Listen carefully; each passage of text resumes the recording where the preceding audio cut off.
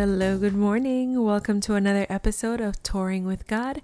My name is Tony with an I, and I am your host. And today our topic is don't allow anyone to silence your praise. Now this morning we're going to go ahead and dig into 2 Samuel 6 and verse 16. But before we get started, let us go ahead and say a word of prayer. Heavenly Father, as we come before you this day, we just want to let it be known that we honor you, that we love you, that we serve you, that Father God, there is no one like you and no one above you. We give you, Father God, every ounce of praise that we have on the inside of us. For you alone are the Almighty God, the creator of heaven and earth. And we want to thank you that even now you are giving us another opportunity at life, at health, at the ability to read your word and understand what it is that your heart is saying for your people. We give you all the glory once more, all the honor. Jesus, we just want to say we love you. Holy Spirit, thank you for your presence and for your peace. It's in the name of Jesus that we pray. Amen. Once again, thank you for joining me for another episode of Touring with God. My name is Tony with an I, and I am your host. So we're going to go ahead today and take a quick look at 2 Samuel 6 and verse 16. Now, 2 Samuel, Samuel in general, and Kings, anything that has to do with the story of David, just so happens to be some of my favorite Bible verses because there is so much we can learn from King David. And today we're going to be learning about his praise to the Almighty God and how we should imitate David in the way he praises God. He praised the Lord in spite of what other people would think or say about the way in which he worshipped. So we're going to start off with 2 Samuel 6 and 16, and it reads, "As the ark of the Lord came into the city of David, Michal, the daughter of Saul," by the way, this is also David's wife, "looked out the window and saw King David leaping and dancing before the Lord, and she despised him in her heart." So we're going to just go ahead and stop here just for a second before we go any further. And we just want to look at the fact that David was a king at this point. He was the king of Israel at this point. But David did not care what other people thought of him. He just knew in his heart he was grateful. He was filled with an abundance of praise for the Lord God Almighty. So even though people were watching him leap in the street, people were watching him dance in the street, they were watching him sing praises to the Lord God Almighty, he did not care. This moment, that moment of praise, was an intimate moment between David and the Lord. Now, if we are to learn anything from David, just from that one scripture, we know what we can grasp from this is that we are not to be so consumed with the thoughts and the ideas of others that you disregard the Lord's instructions or giving him praise. So David doesn't care what anybody else is thinking in this moment. He came out to praise the Lord his God, and there would be nothing or no one that would stand in the way of that praise. He danced before even his servants, and Michal, his wife, I guess you can say maybe there was a level of embarrassment for her where she felt as though, how could he behave in such a manner, being the king of Israel. She wanted him at all times to appear to be royal before these people. And there were certain things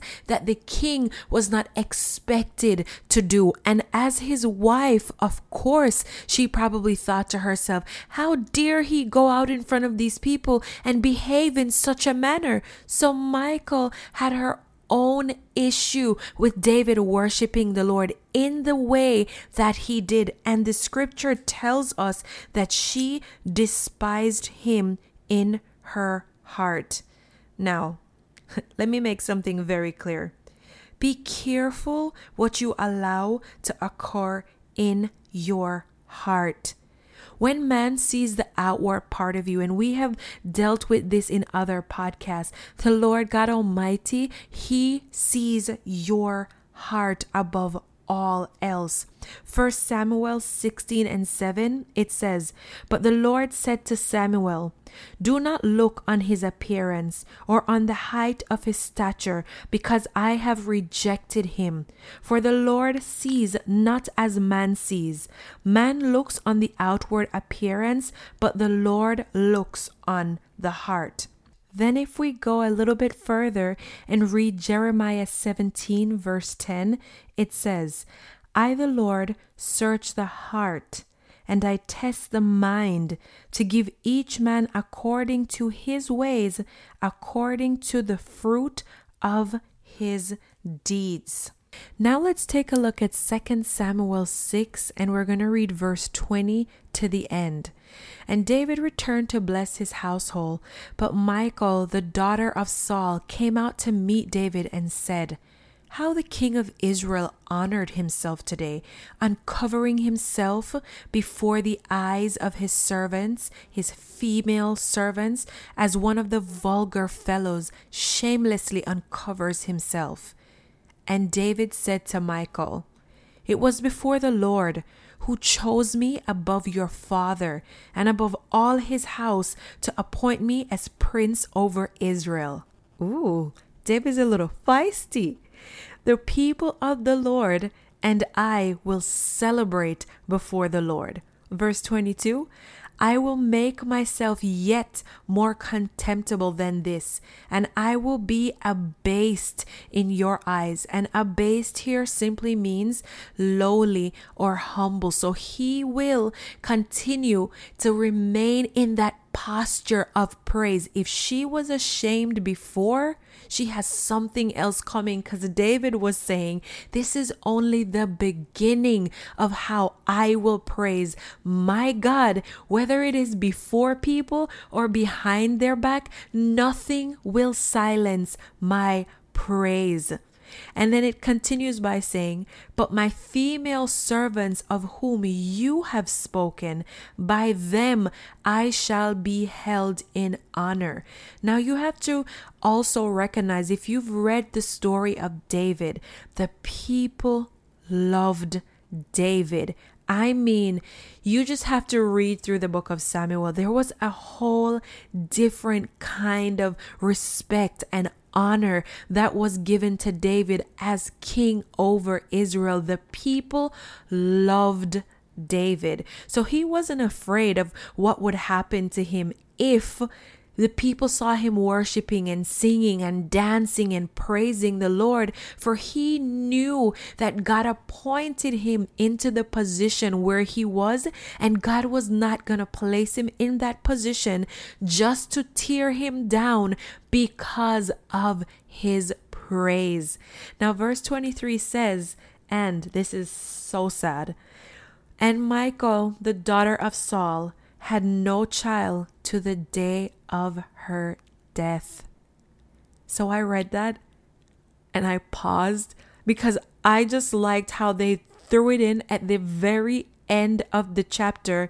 It literally should just stand all by itself, because we just read this whole conversation with David and Michal and how she disregarded his praise for God. And then we saw the end result of that.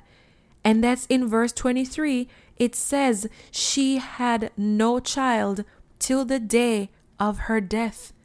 The Lord shut up the womb of Michal. Now, we have to look further at the word of God where it clearly tells us not to touch his anointed and to do his prophet no harm. That is 1 Chronicles 16 and verse 22.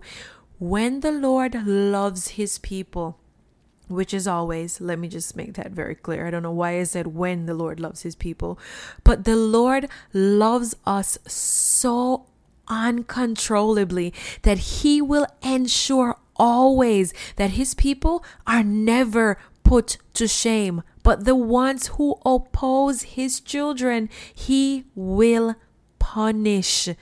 Now, I know that sounds very harsh, but I'm not saying this. This is the word of God. And there are several instances in the scripture where we see people come up against the prophet of the Lord or the anointed one, and the end result never is in the favor of the one opposing God's servant.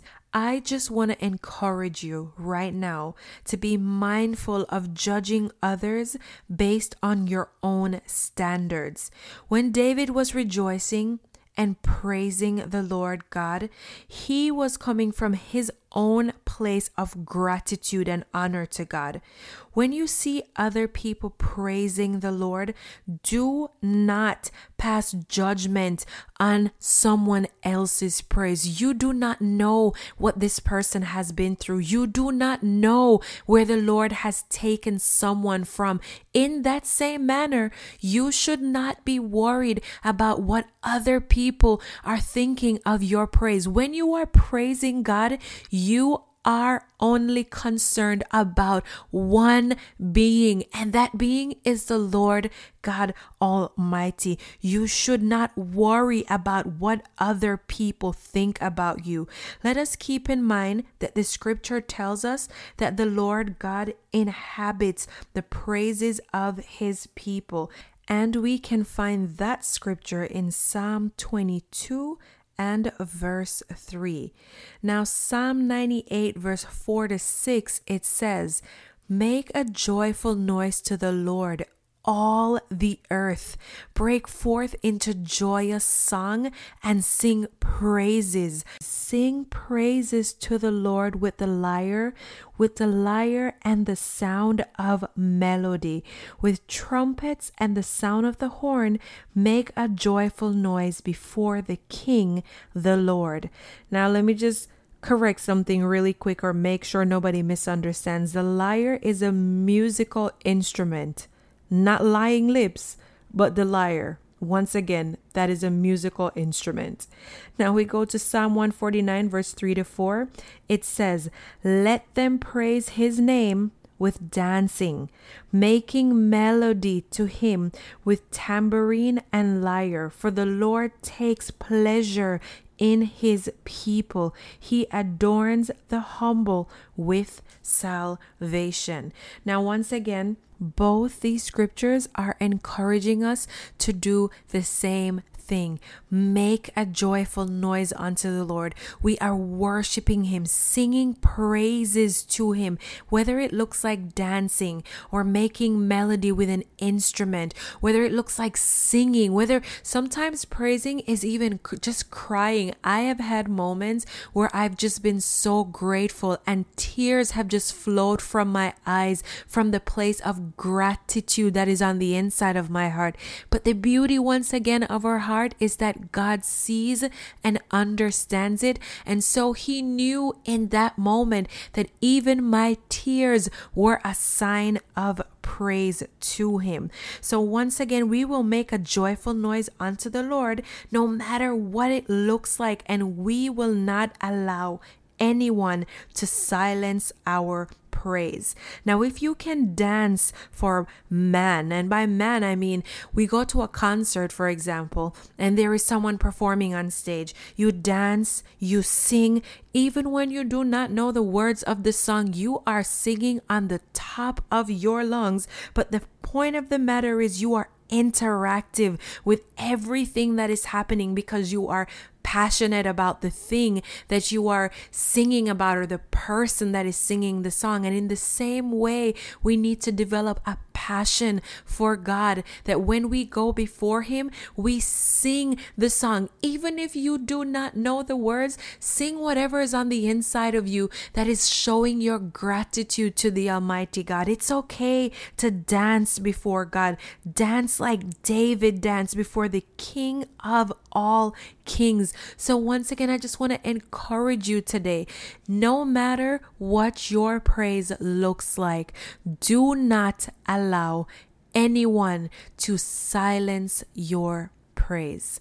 Heavenly Father, as we come before you this day, we just want to thank you for life. We want to thank you for another opportunity to look into your word and to see the King of Israel, David, how he worships you, to allow us to understand, Father God, that you are searching further than what people can see. You are looking at our hearts and you inhabit the praises of your people. So because we want your presence to always be with us, we come with hearts filled with thanksgiving and praise. And today we say we love you. We say thank you. We honor you, we worship you, we adore you for who you are. It's in the name of your Son, Jesus, we pray. Amen. Thank you for joining me for another episode of Touring with God. My name is Tony with an I, and I hope today you turn on some gospel music, turn it all the way up, and just sing praises to God so He knows how grateful you are for life, for health, for every mercy that's been given to you, be it great or small. You need to show the Lord your gratitude. And I will see you next week, Tuesday at 9 a.m. Bye.